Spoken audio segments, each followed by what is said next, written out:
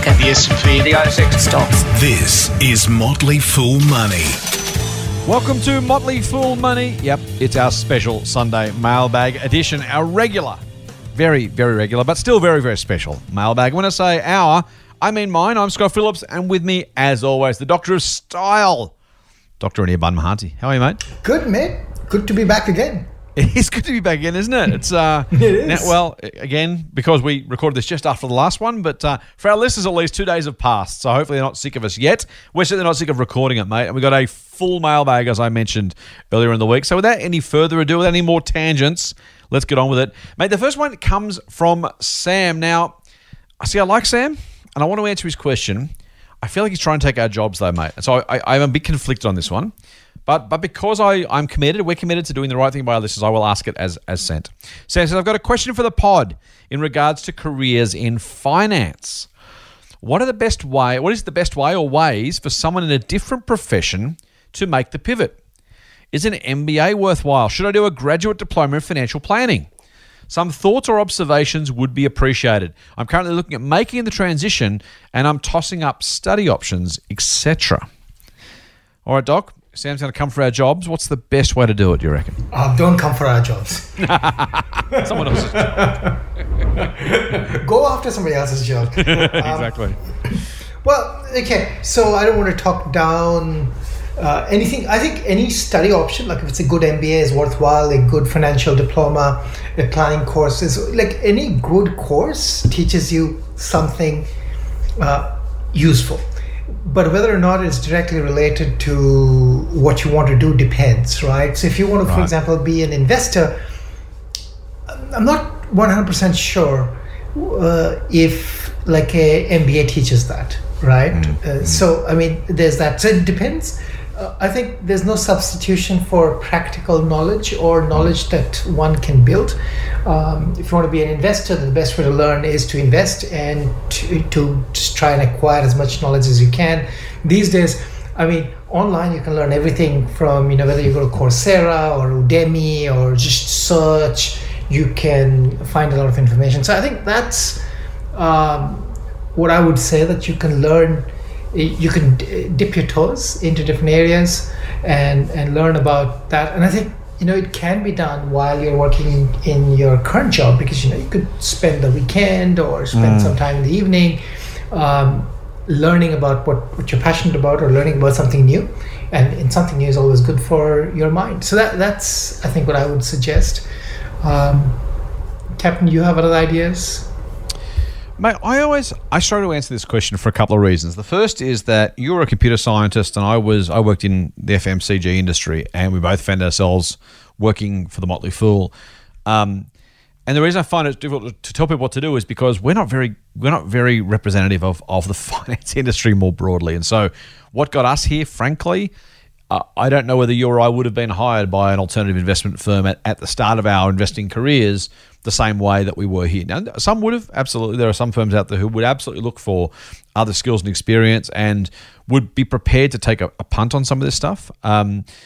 So kind of the answer to Sam's question in my mind, mate, is it kind of depends on what sort of career and what sort of business and what you're looking to do. He mentions financial planning. That's a whole different sphere to us, which is kind of more financial advice, which is different in the sense that we're stock pickers and we provide general financial advice. A financial planner generally is giving personal financial advice with a whole different set of skill sets, rarely actually picking their own stocks, for example. So it really, really depends on what sort of job you want, and it really depends on where you want a job. If you want a job with any of the quotes traditional finance firms, you're going to need some sort of qualification in almost all of those circumstances. The graduate diploma in applied finance and investing is run by FINSIA. I think Kaplan do it for them these days. FINSIA is the Financial Services Industry Association. It's kind of the prerequisite, right? I've done some of those units. I haven't done the full graduate diploma because I didn't need to with the full. But that's the generally accepted way into the industry for most people, or a graduate diploma in financial planning if you want to be a financial planner. As I said, that kind of does depend.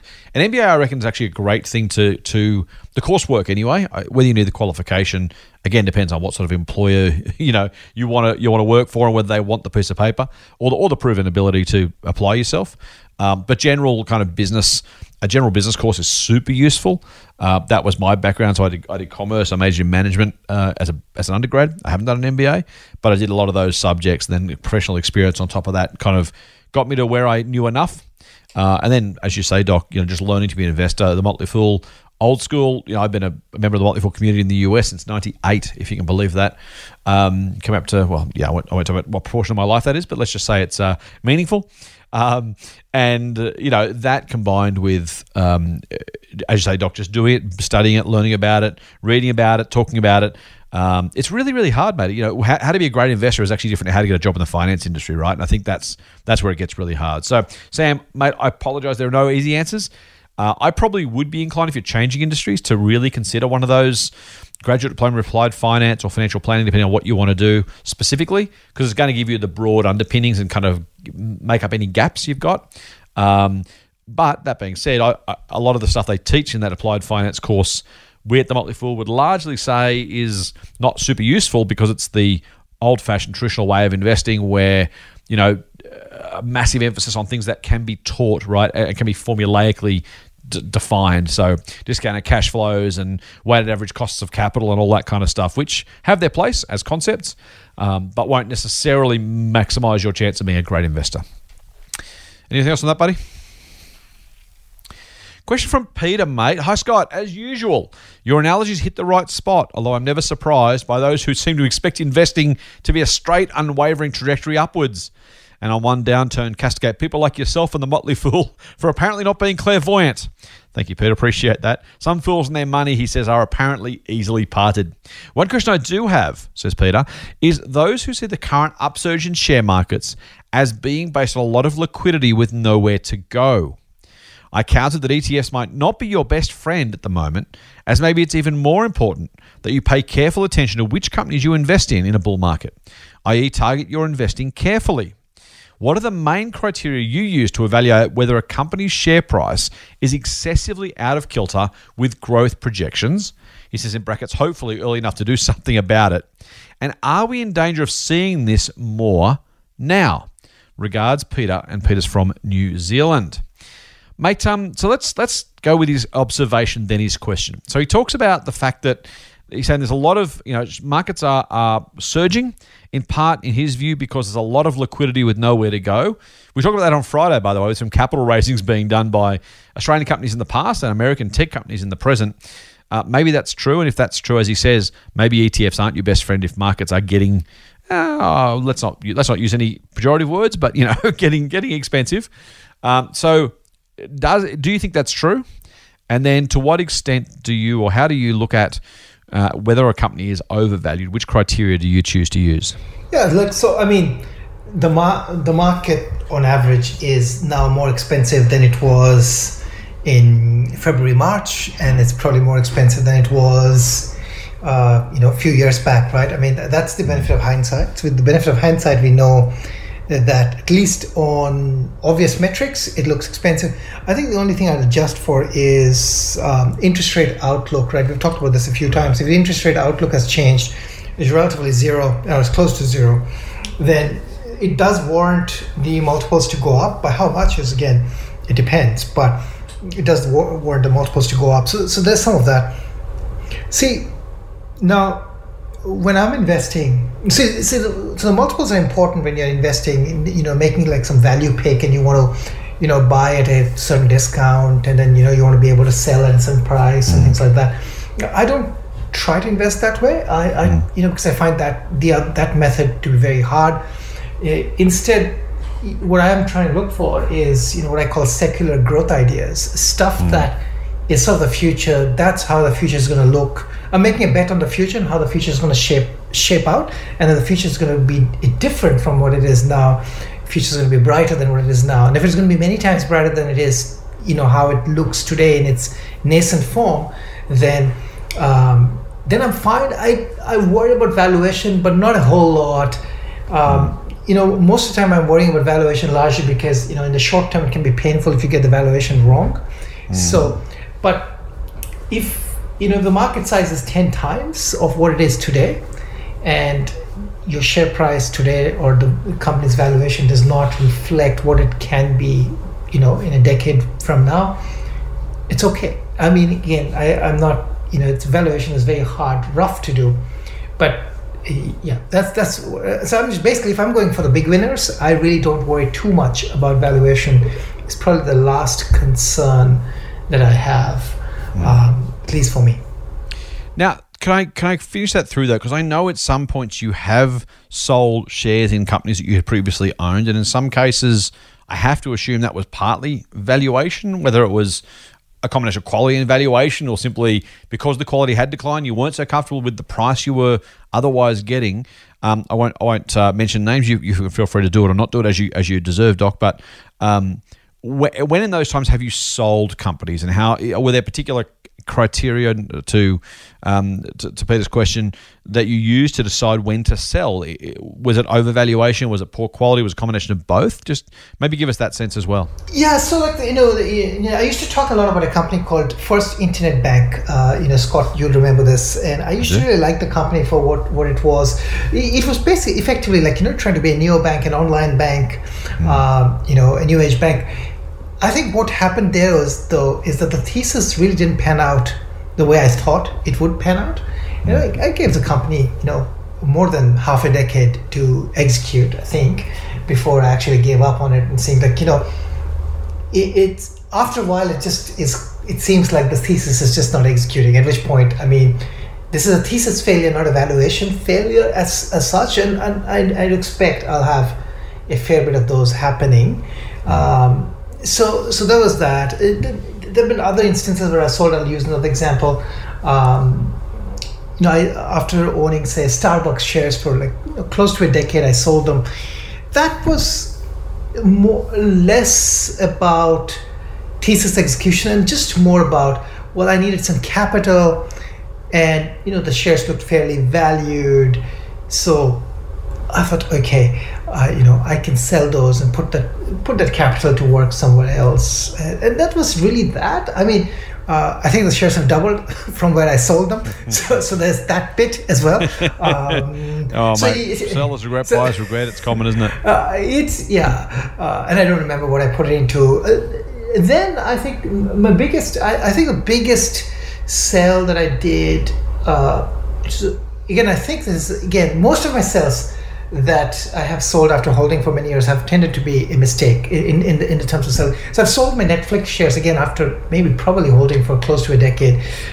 So the part of that, I think sometimes what happens is if you hold shares for that long a time and stuff has worked out, then it goes from being a small holding to a large holding, and then the volatility of that large holding kind of gets to you, and you sort of, and the thesis I had there, and I'm giving concrete examples just to see how I think. And again, I'm not saying anybody should be thinking the way I think, but it just gives you insights into at least one investor's way of thinking. So I sold on the back of Apple TV launching its own streaming service, and my take was, look, Apple is doing it, Disney is doing it, everybody else is doing it, there's going to be too much competition, and I think Netflix is going to have a hard time growing its subscriber base, and largely Netflix's valuation is tethered to its subscriber growth more than anything else. But guess what? Subscriber growth has actually not suffered for Netflix, and maybe the pandemic happened and it has helped. So maybe the thesis hasn't fully played out. But I think in most cases, I think in stories like this, you probably want to see proof that it's not working out, and not guess estimate that it's going to happen, right? So I without seeing the data point that it's having a hard time adding subscribers, so subscribers are not sticking around. I have been a subscriber. I've been a subscriber. I shouldn't even probably say this. I've been a subscriber before Netflix was available in Australia. So I was using VPN to access.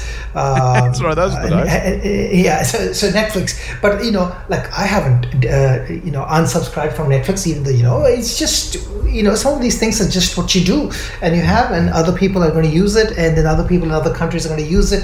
They have these new mobile plans. So I guess the long and short would be maybe use data to guide yourself, and the data could come from multiple sources, but it can't be just I think my thesis was flawed, saying that, okay, there's too much competition, but there's always competition. But the question really is that Disney Plus is coming. Where is it going to steal its share from? It's going to steal its share from Netflix, or is it going to steal its share from cable TV? Right. That's the sort of thinking that I think I got wrong there. So I think for secular growth, which is like it's an abused term, I think you can be a lot more tolerant because you are basically playing into where things are going, and then you start seeing things are going there, and there's really no reason to stop being there unless you start seeing the transition happen to some other place. I think I think that's the long and short of it for me, at least. I like that, mate. It's a good one. I think, and the other thing, I mean, you shouldn't give yourself too much of a hard time. No one's ever going to buy at the bottom or sell at the top, right? And I think it's always seller's remorse or buyer's remorse to look later and go, oh, I could have got cheaper, or oh, I could have sold it for more. We've all had that experience. That's just the reality. But I think, there you go, Peter, to your point.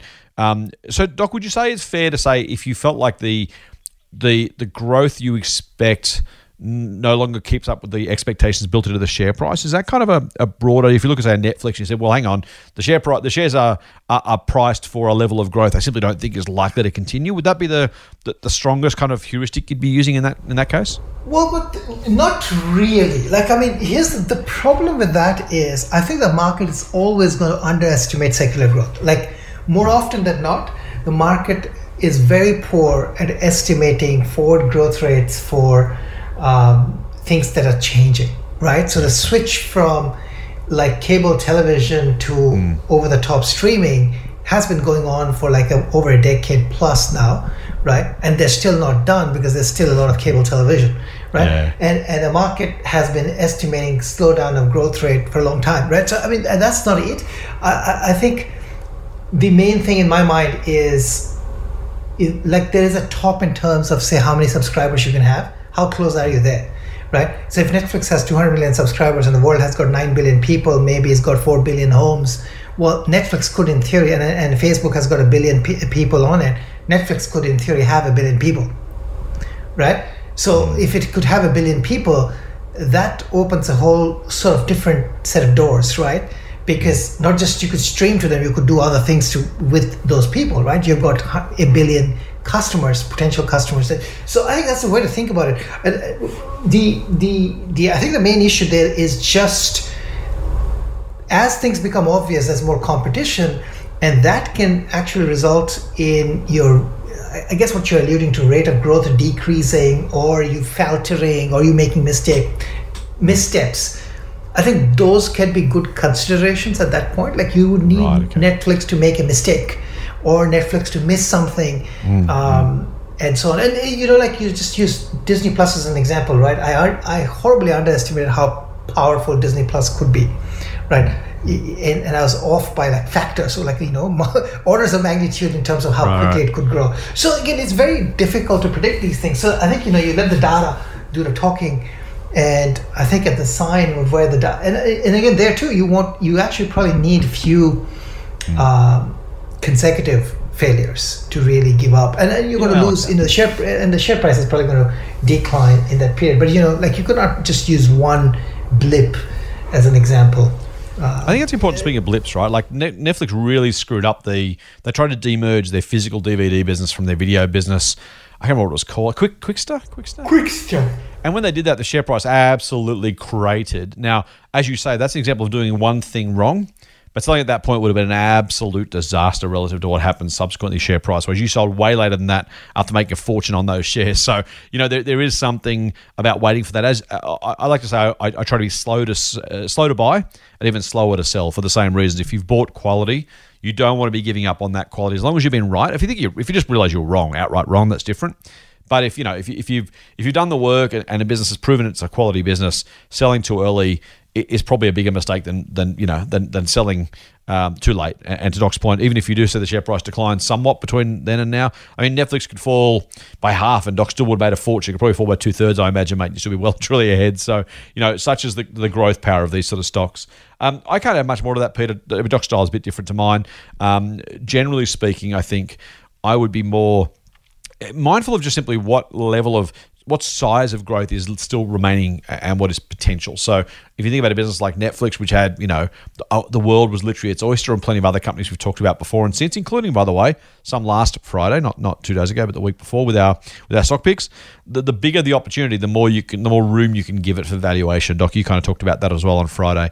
But the lower the size of the total addressable market, maybe the more thoughtful you need to be. I've used the example before of where quality for all of those, I still think Coca-Cola Amatil, which is almost taken off the market now, one of the best quality operations, including its brand, its distribution, its network, its economies of scale. Like as a business, as a functioning food business, you can't ask for a better business. I don't think there is, maybe the Coca-Cola company itself, but in Australia, it had all those great quality attributes. The problem was there's not enough growth left. Like it had literally done everything it was set out to do. There is no single drink fridge in the country that doesn't have a Coke product in it. There is no convenience store, general store, supermarket, almost any takeaway except those that have to deal with Pepsi. In the country, it doesn't have Coke. Like it is truly one of the most impressive corporate operations in the country.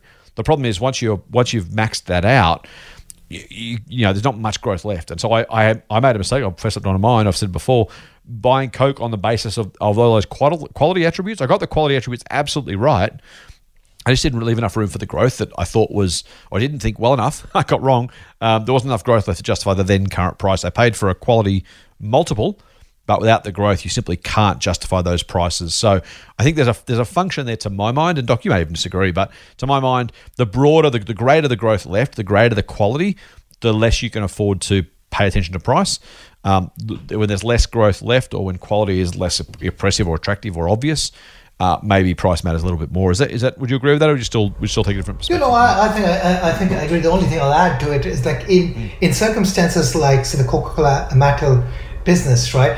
I mean, excellent business. The couple of things that I'd be careful about is, which you rightly alluded to, right? Basically valuation, right? You have to buy it at a cheap enough valuation to be able to then get a return on it, right? Which is probably the story with even things like the banks. I mean, you can make good money on the banks if you buy it at a good valuation, and then you potentially can sell it at a high valuation, right? Sure. Like the classic buy low, sell high works on things like this because of, again, limited size and things like that. So I like that. That's a really good point. But last part of Peter's question is very quickly. He says, he talks about the fact, what are main criteria used to evaluate whether a company's share price is excessively out of kilter. But he says at the end, and are we in danger of seeing this more now? So back to Peter's original point about the amount of money in the market, the cheap, low interest rates, people chasing yield, chasing growth, chasing some sort of return.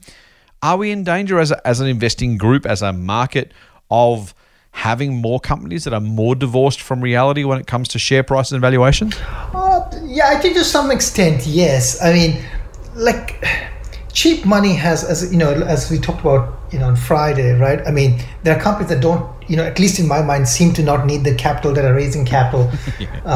It'll be interesting to see what they're going to do with that capital. So there is that bit that, and an excessiveness of that. It's hard to argue that, even the most highest quality business that's out there is not priced, it's priced relatively, in a rich sense. So there's that. Yeah. So what do you do with that is a good question, I think. Exactly. Or what should you?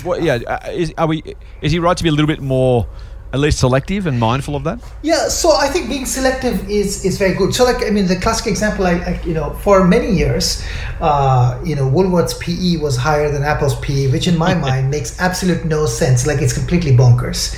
I think now they're roughly equivalent. So, right? So there's that bit. I think even in this sort of environment, I think companies that have large growth potential, I think, again, as you have said, you could be more lenient on valuation. Right. And if you are right now, I would not pay a high multiple for a business that doesn't have global growth opportunity. Okay.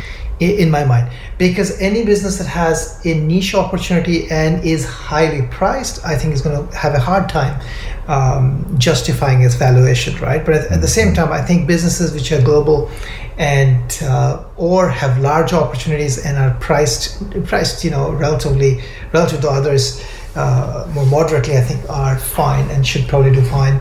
And then, again, if the multiples are around 40, that's roughly a 2.5% earnings yield. So 1 over 40. I mean, that's better than 0%, which is, I just read on the AFR that, the government has again sold some negative bonds. So actually, effectively, our interest rates right now, people are saying, Australian government, please take, we'll give you some money, and guess what?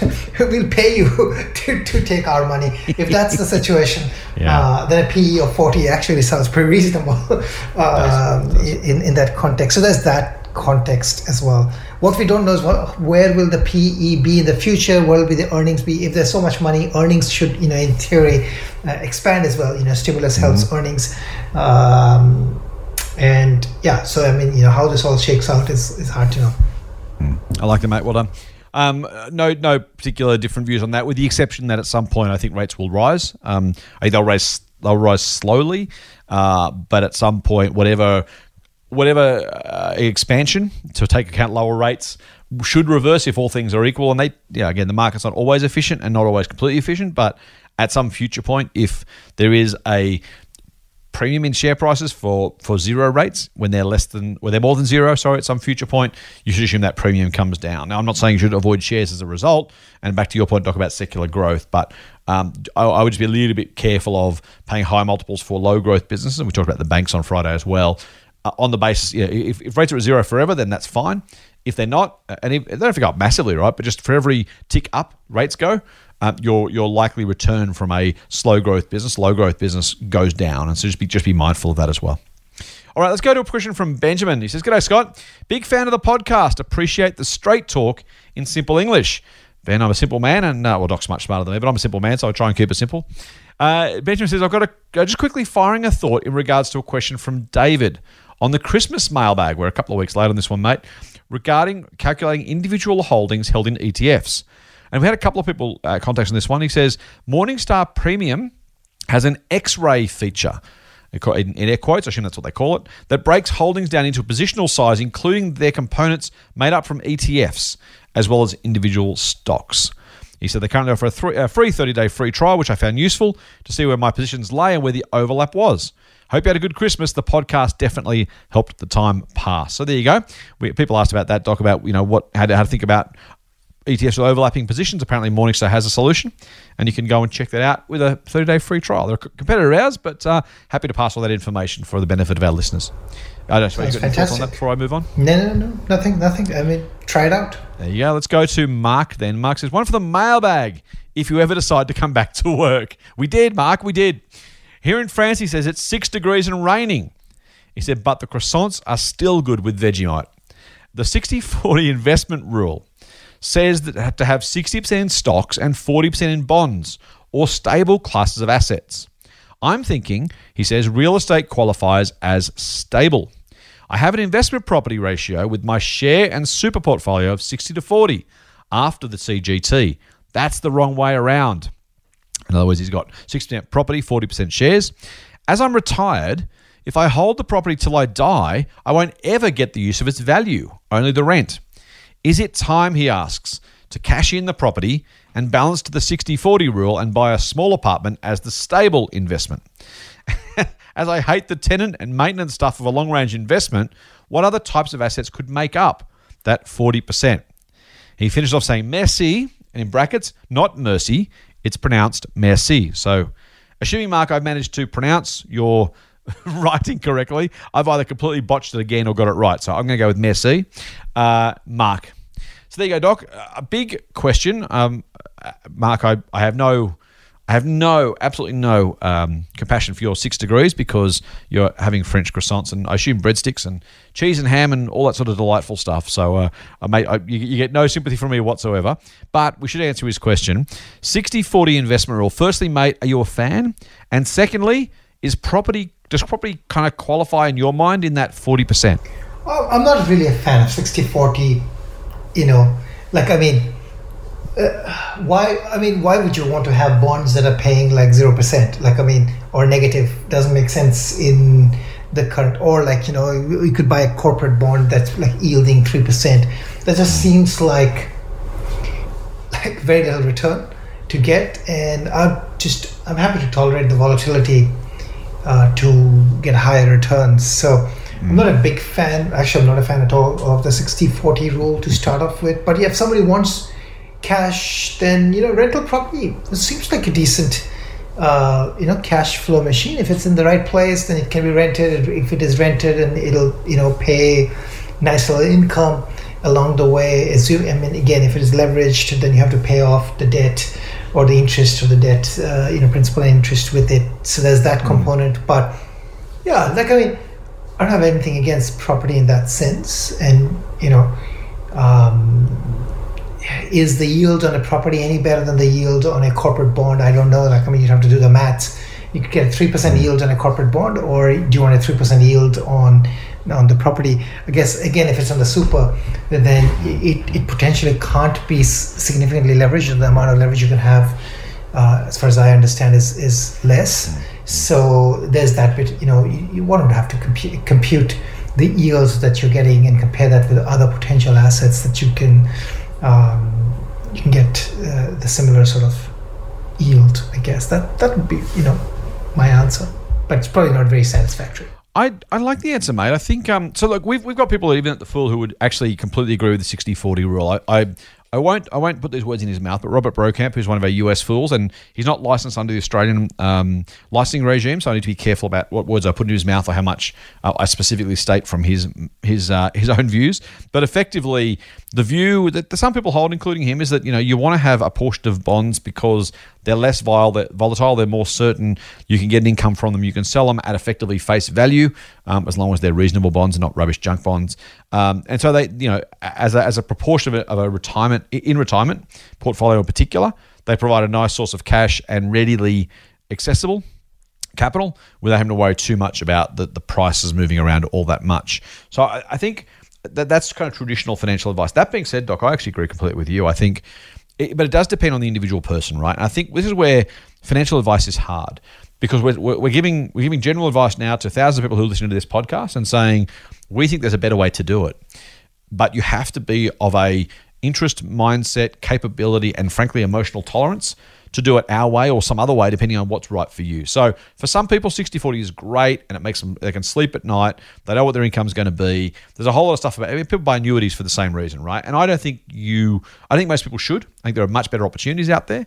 But if you're someone who just like, what, dude, I just can't do shares. I need to buy an annuity so I can sleep at night. I can retire in comfort. I don't want the stress and hassle. I'm like, that's fine. It's a suboptimal financial outcome, but it's a perfectly fine lifestyle outcome for someone who just otherwise can't sleep at night or manage their stress levels. So I'm gonna sit on the fence a little bit. I think to maximize your returns, I think a 60-40 is way too conservative and way too unnecessary if you manage the dividends. I've said before, it's not an ad, but we have a service called Motley Fool Everlasting Income, where we basically use shares to provide income in a way that, right through the COVID crisis, by the way, and before and after, has been a great way of generating income from an investment portfolio without having to give up either the tax benefits of franked dividends or the opportunity for some moderate capital growth. And so there's many, many ways of skinning the cat. 60-40 is a nice, easy way. It's kind of a bit of a mail-it-in solution. So I'm not a fan of it if you have the stomach to improve your returns, but I'm also not going to criticize anyone who does it because they just feel like they need to and should for their own purposes.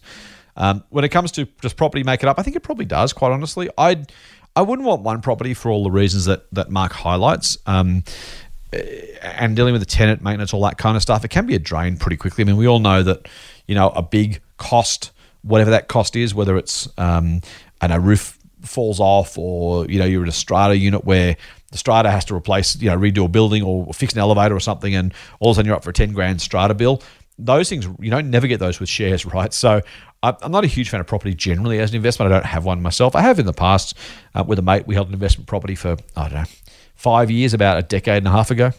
So I've been there, done that. I'm not a huge fan, but would it be an okay portion for a 60-40? Probably.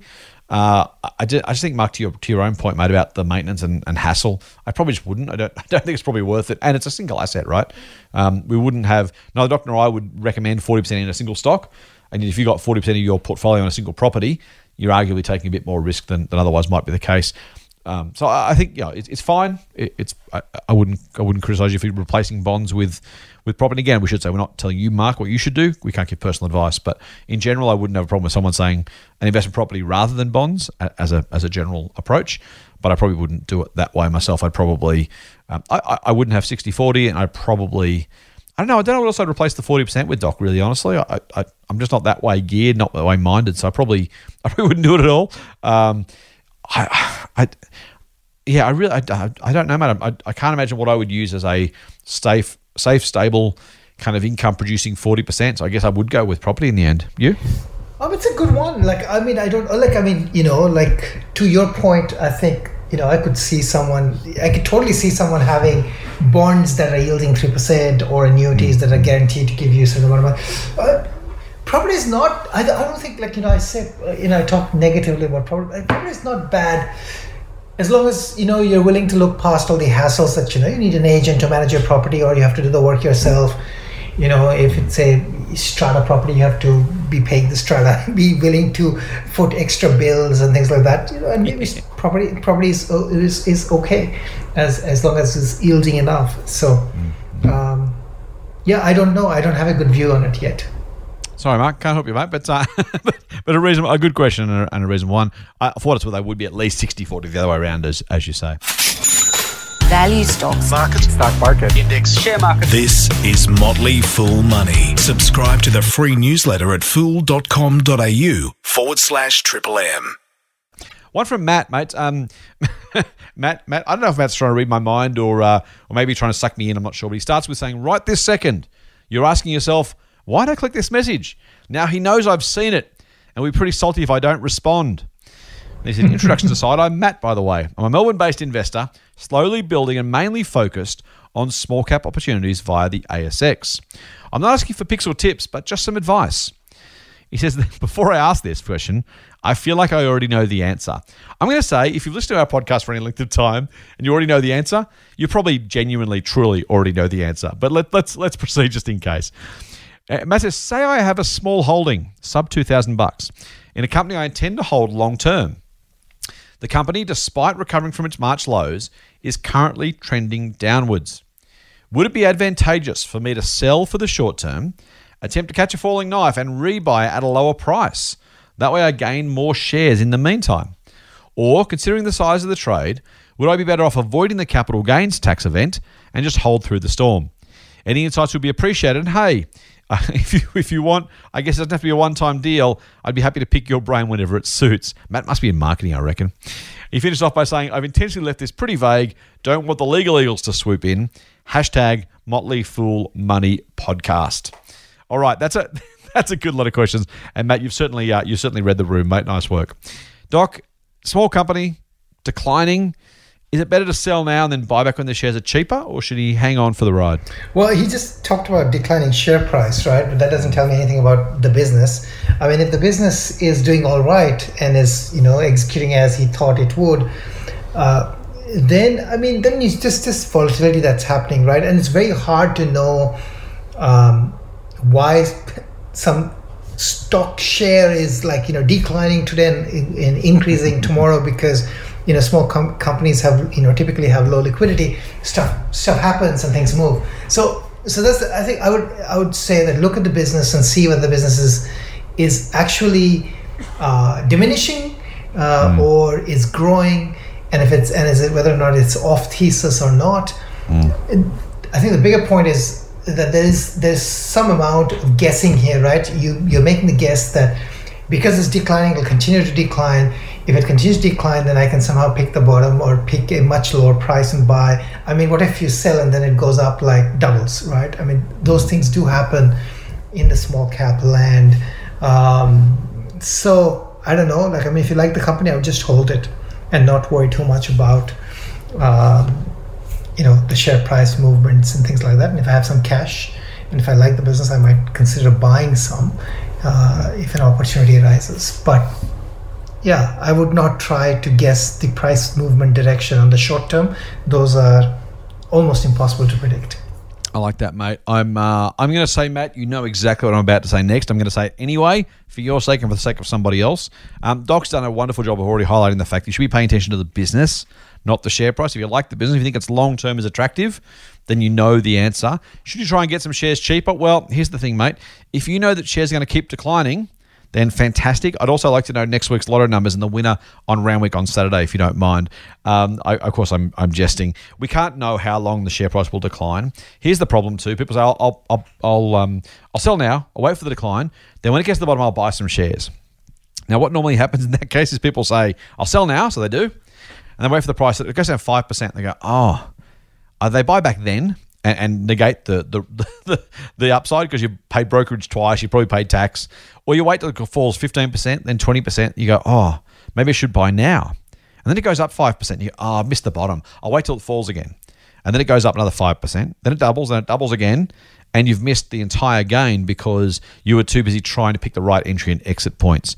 It is really, really, really, really difficult to do. There are a few people who maybe possibly can do this well. There are many, many fewer, by the way, than like to claim it. So be mindful of that. Day trading or trying to trade charts and stuff is really stupidly hard. So honestly, I don't think it's likely that you or I can do this well, and so I wouldn't try to do it. As Doc says, focus on the long term and say, this company's worth X today. I think it's going to be worth some multiple of X tomorrow, or not tomorrow, but literally 5-10 years time. That's the only thing you need to know. Trying to get too clever on the buying, selling. The chance that you miss an opportunity and the shares then rally after you've missed the chance to buy back in is just not worth it. It just there's an old saying like picking up pennies in front of a steamroller. You make a couple of pennies, and the steamroller gets you. It really wasn't worth the risk you're taking. I would be looking at the bigger picture, as Doc says, rather than the short term. And I think you know that, Matt, unfortunately. But mate, thanks for the question. It's a really, really good one. Doc, while we're talking mailbag, I haven't for a while shared our socials, and we do love hearing from our listeners on those respective socials, or in your case, the social, singular, unless you haven't signed up for Insta in the holiday break, have you? Absolutely not. Have you joined TikTok? No. Okay. Still the social, then singular. If you want to follow Doc, the only place, Doc is exclusive on Twitter. You can follow him at Anirban Mahanti. Do that. He's got some great stuff to tweet. You'll learn a lot, and you get a chance to interact with him there as well. Now, I'm also on the Twitters at TMF Scott P is my handle, and the Motley Fools account is at the Motley Fool AU. Hit us up on the Twitter, send us a message, direct message, tag us, include us, ask us questions, respond to our posts. It's a fun way to interact with you and to all learn a bit of stuff together. So I'm a big fan of Twitter, Doc. It's a sewer sometimes, but I have absolutely I'm net. I'm a better investor and a better person for being on Twitter. When it comes to the other socials, you can't get Doc, but you can still get me and the Motley Fool. So on Instagram, Doc will be there by the end of the year, I'm sure. You can go to at TMF Scott P and at the Motley Fool AU, the same as our Twitter handles. And if you're on Facebook, the Motley Fool Australia is our corporate page, or Scott Phillips Money is where I post occasionally some of our longer form stuff that we post, occasionally pictures, but not many of them. It's very hard to do pictures, Doc. I'm on Instagram, but I don't post very often because if you're an Instagram model or a fitness guru or a photographer, Instagram's great. When you're an investor, there's only so many photos of spreadsheets you can take, mate, before people start to switch off. So I'm not as prolific on Instagram as I might be for very good reasons. It's not investing content isn't great on pictures, is it really? Yes, I agree. All right, let's get back to questions. I've got one from Michael, mate. He says, "Hey, Scott and Doc, absolutely loving the pod and you guys." Thank you, Michael. Very kind. "I can't thank you enough for all your invaluable insight." He says in brackets, "As I'm only 25 years old." Michael, we hate you with a passion. "I've got another question, if I may." He says, "What are your thoughts on the recent IPO, Nuix, Nuix? There was so much hype around this IPO on the ASX. I've done some research and I'm considering buying shares, but I first would like to know your thoughts on the company that was dubbed the next Australian tech unicorn by the AFR. Those are some compelling words, Doc. Also, can I have your thoughts, please, on buying new IPOs in general? Thanks very much and Happy New Year. Michael, #FoolOn. Doc, Nuix, what can you tell us? I can say that they should join our service. And what service is that, mate? It's Extreme Opportunities. If you joined, if he is an Extreme Opportunities member, then he would have heard our thoughts on, or read our thoughts on UX. I hope you haven't missed out, Michael. I hope you've joined.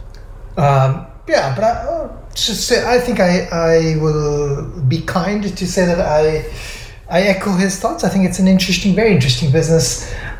It's the unicorn word is used for like $1 billion plus valuation, so it has a higher valuation than that. So it's, it sounds all fancy that this is Australia's next unicorn world, but any tech company that has $1 billion plus valuation is a unicorn, and it has listed, it's almost about 3 billion, I think. So it already is a unicorn. It's 3 unicorns. It's like 3 unicorns. That's neither here nor there. It's a very interesting business. I think it's a superbly global business, and what I think is very interesting is when you can say that this business was used in the Panama Papers scandal, and this business was used to read through the Banking Commission documents. I think that's pretty interesting, and this is a business that is. That's a nice use case. It's used. Those are very interesting use cases, and it's used by ASIC and it's used by US SEC. Yeah. Nice. There you go. Now, Michael, because, look, you probably already remember, I'm sure you are, but other listeners may not be. And so if you are, but they're not, or even possibly if there's a chance you're not a member yet, you can rectify that right now. Pause the podcast and go to fool.com.au/EO podcast. You can join and hear Doc's thoughts on UX and Kevin's for a ridiculously inexpensive price. A fantastic value service is Motley Fool Extreme Opportunities, and you can join, as I said, for a silly price by going to fool.com.au/EO podcast. You're only 25, mate. Put a couple of bucks on the line, then not that much more than that, just quietly, and you might just get some great winners for the future. No guarantees, no promises. We can't do that. We won't do that. And as always, past performance has no guarantee, but I reckon you might just be better off by joining Motley Fool Extreme Opportunities at fool.com.au/EO podcast. All right, let's go to a question from Joe. He says, hi there, Scott. First name only, please. Joe, I got you covered, mate. Got you covered. Great work with the podcast. He says, I've appreciated the pre-recorded podcasts over the break. There weren't many like us, I got to say, Doc. There weren't many doing new podcasts over the Christmas New Year break, but we delivered for our listeners because we're just those sort of people. Now, this is one we've talked about before, I think on the podcast. We may not have. Certainly talked about it in the office, or the virtual office. He says, I've been looking into buying US shares directly, not via an ETF. And I came across something that seemed new on ComSec called a tracer, TRACR. Or is it tracker? How do they pronounce it? Do you know? Tracer, there we go. Good. Where it seems to let you buy select US shares in Australian dollars on the ASX. This seems really appealing, but I feel like I might be missing something here. Joe, I like that thought, mate. I like the fact you're not just going to buy these things and swallow it hook, line, and sinker. I like that everything can be viewed neatly in my ComSec portfolio, but I'm not sure of the downsides to this method versus using a more traditional US brokerage account. Is this something you and Doc can unpack on the podcast? He says, example stock code is TCXTSL on the ASX, which is Tesla. He says, can you also cover off things like liquidity and how the price is determined? Would be great to get your thoughts. Thanks, Joe. Now, Doc, you've looked into this a little bit. I've looked into this very briefly. You've done more work on it than I have. What has he described tracers properly, and what are the pros and cons? Yeah, so the best way to think about tracers is this is basically take, for example, Apple. The sponsor in this case, I forgot who the sponsor is, but whoever is the sponsor, there's somebody who's providing these tracers here on Chi-X. It's through Chi-X or Chi-X, however you want to call it. But anyways, you'll be able to trade it anyways on any platform here in Australia. So they basically have effectively purchased shares, and they have them in custody, held say in the US. So they're actual real shares that correspond to the shares that are available to Australian investors. Right, that's important. So it's not a derivative product. There's no promise to at some point maybe make you whole. They are literally saying if you buy a tracer we will hold in custody when I say custody, we don't mean police custody. We mean we hold in trust the equivalent number of shares of, in this case, doesn't know what the company is. I won't mention it in case you can't talk about it. Our trading rules are pretty strict. But yeah, so yeah, you want to buy. I'll say Berkshire, mate, because I know you don't buy it. It makes it easy. If you want to buy shares in Berkshire using a tracer, you buy the tracer, they buy the shares, and there's a 1-to-1 allocation, right? Yeah, and they've bought a bunch of shares that, to provide some liquidity. They have got some market makers here in Australia who are going to make the market, which basically means that, often if there's a buyer, there needs to be a seller for those shares. The market maker acts as the seller in that case, right? So it's all straightforward. There is, if you read through the tracer document, you can actually get the corresponding share transferred to you. Okay. So there's that. So as a further element of proof that there is a share. So there's no risk of. I should have never said no. It's hard to say 100% anything. Exactly. The risk that you don't have a corresponding share is very, very, very, very low, in my opinion, at least. And so that's how it works. And they're trading it here in Australian dollars, and they're making some money on the margins by the market makers are making some money, the bid and ask, basically. And then how are they pricing it? Well, the price basically is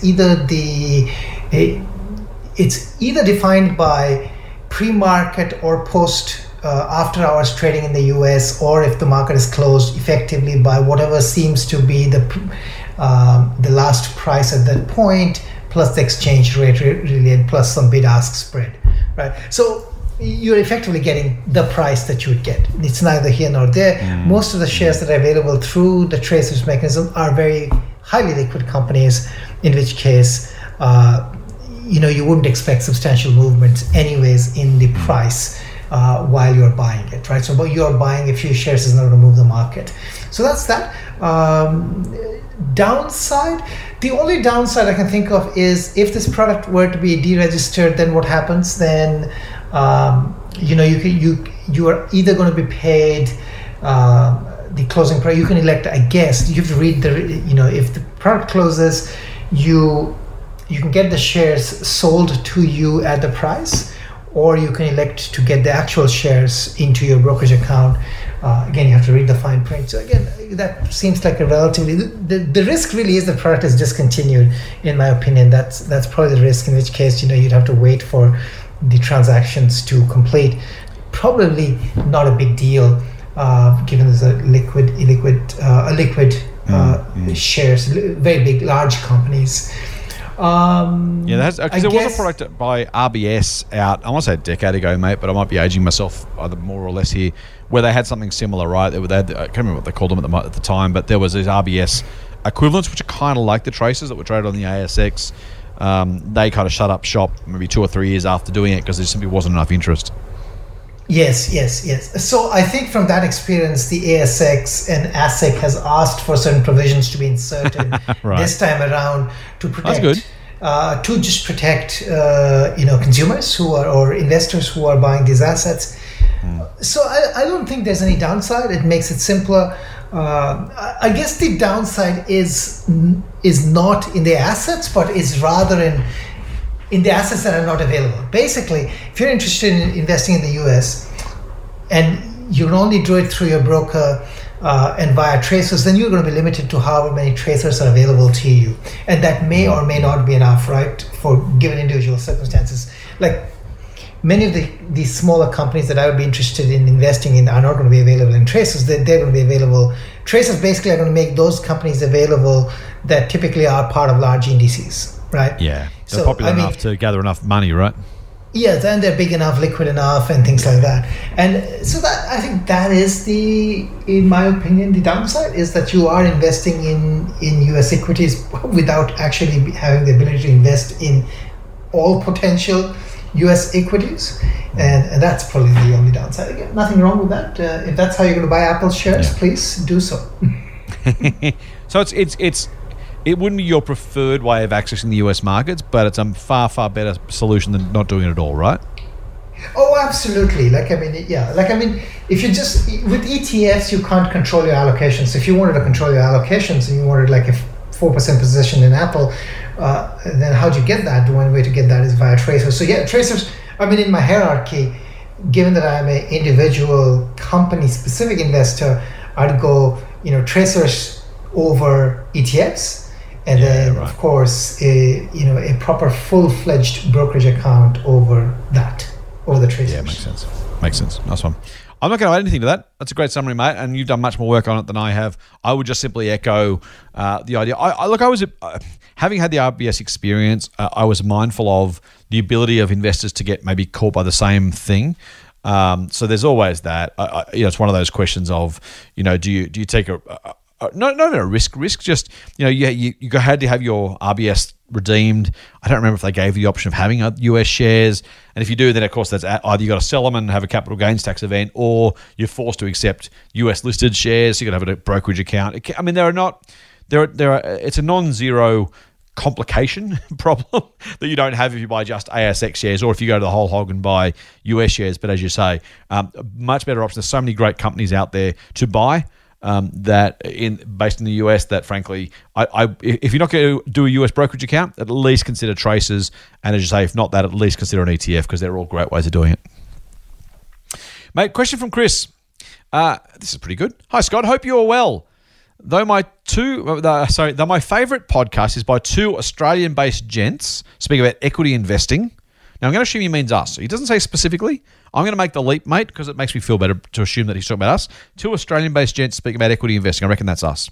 He says, I also listen to a number of podcasts focused on the fixed income market.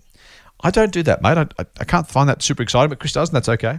A more recent common theme, he says, has been the potential risk of heightened levels of defaults in both high-yield bonds and leveraged loans in the near term. I was hoping to get your and Doc's take on this subject. Thanks, full-on Chris.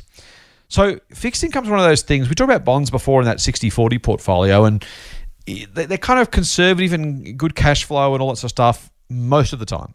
But we've seen government bonds defaulted. We've seen company bonds go into default.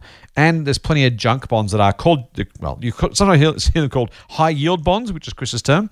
And that's the more respectable term for them these days. They started off, of course, being called junk bonds because the yields were through the roof and the companies weren't very safe.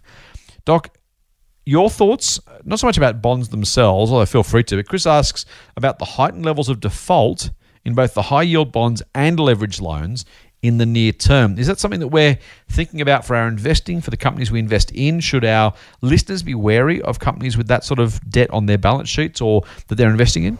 Well, any company with too much debt, it's a relative, too much is a relative term, but and depends on the circumstances.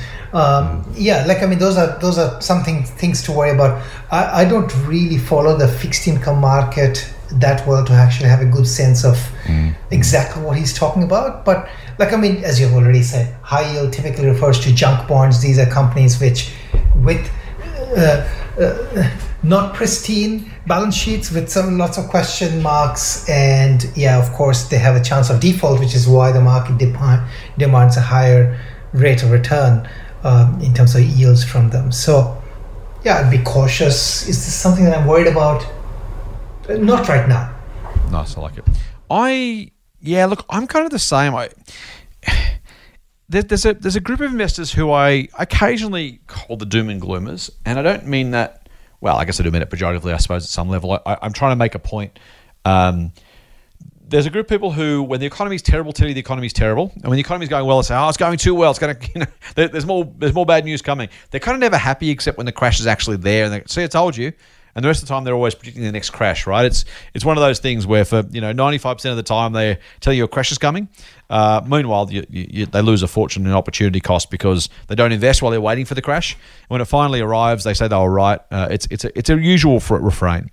I say that not because these guys are necessarily wrong, and I don't know who Chris is talking about, obviously, by the way, so I'm not casting aspersions at his podcast listening or the people hosting those podcasts. Just more the idea that there are people who just see risk everywhere, and I don't think that's a bad thing conceptually. When it starts to take over your brain, that's all you want to talk about. I think that's just really, We know pessimism sounds smart. Get you a great following on Twitter, by the way, or social media. If you know the doom and gloom club, the anti-house price club, by the way, are nuts on Twitter. Just try defending property prices on Twitter, and you'll see the group come out in force. It's a little bit scary. And my concern is not these people are necessarily wrong, even just that they're always negative no matter what the circumstance. So I guess I say that because, the people who've been saying rates can't possibly go any lower than they went lower, now they're saying, well, rates will go higher. When they go higher, then there's always the next thing that's going to happen is always the cause of the collapse. And they've been wrong for years, but they'll keep fudging their rationale until they finally catch up. You said the same about shorters in the past, Doc. That once you get short a particular company, your rationale changes for long enough. Eventually, you hope you're finally right. And I think that's. There's a group of people who are in that mindset. I think it's a really destructive mindset. Now, I don't think they're necessarily the group of people, Chris, to your question, nor are they necessarily wrong about that. But I think if you take the circumstance and say, what is it that would cause a meaningful increase in defaults? Is it a collapse in the economy? Well, we've already been through the recession. So, there'll be some zombie companies propped up by stimulus, and some will go broke. So, yes, as always, you should be mindful of the risk for default. Absolutely. Is it really more likely now than, 2 years ago? Probably not. Is it more likely now than 6 months ago? Maybe, yeah, because if you didn't default, you're surviving on government stimulus, so maybe that's true, I suppose. Same with leveraged loans. Is it likely? Maybe, I suppose. I do worry a bit about margin loans, as always, because it only takes a small dip in the market to exacerbate that stuff. I think margin loans are a terrible thing because they're, particularly when the security is the shares themselves, just an awful thing to do. Likely to really mess you up at some point. But I don't see a lot of rationale, mate, for a meaningful increase in defaults. I just don't see the economic circumstance. Now, there's always a chance for something out of left field, like COVID, for example. So it's kind of always possible, which is almost my point. It's always possible these things will default at some point. And to your point, if you've got too much debt, that's almost the problem in itself. You are playing with fire. But is it likely to increase in the near term? I'd love to know the rationale, Chris. Feel free to get back in touch, mate, if you want to. But I just don't see the circumstances, Doc. I don't see what would cause any of those particular outcomes now if they haven't already been through it with the economy kind of contracting here and overseas in the middle of last year. I don't see what come March, April, May would be causing that, other than maybe the withdrawal of stimulus, which will hit some businesses. But I can't imagine it's a large-scale problem, is it? Yeah, I think I agree with everything that you said. I think, I have nothing more to add to that. In that case, we're done for this Sunday mailbag. We've got so much more to get through, Doc. We will try our desperate best, I promise, to get through more questions in future. But we hope you've enjoyed this Sunday special regular mailbag edition of Motley Fool Money. Don't forget, before we go, you can and should subscribe, please do, to the Motley Fool Money podcast. Do it through iTunes, your favourite Android podcast app, or Podcast One. You don't want to miss an episode. We'll be out next Friday. Occasionally, by the way, a bonus episode, so just keep an eye out for those. We'll have them from time to time. We did last year. We'll do it again this year. Just when the mood strikes or the opportunity strikes with a particular guest or episode we want to put together, we'll do that. So just, you don't want to miss those. You don't want to miss those. So make sure you do keep in touch. And if you do like what we're doing, please give us a rating, leave us a review.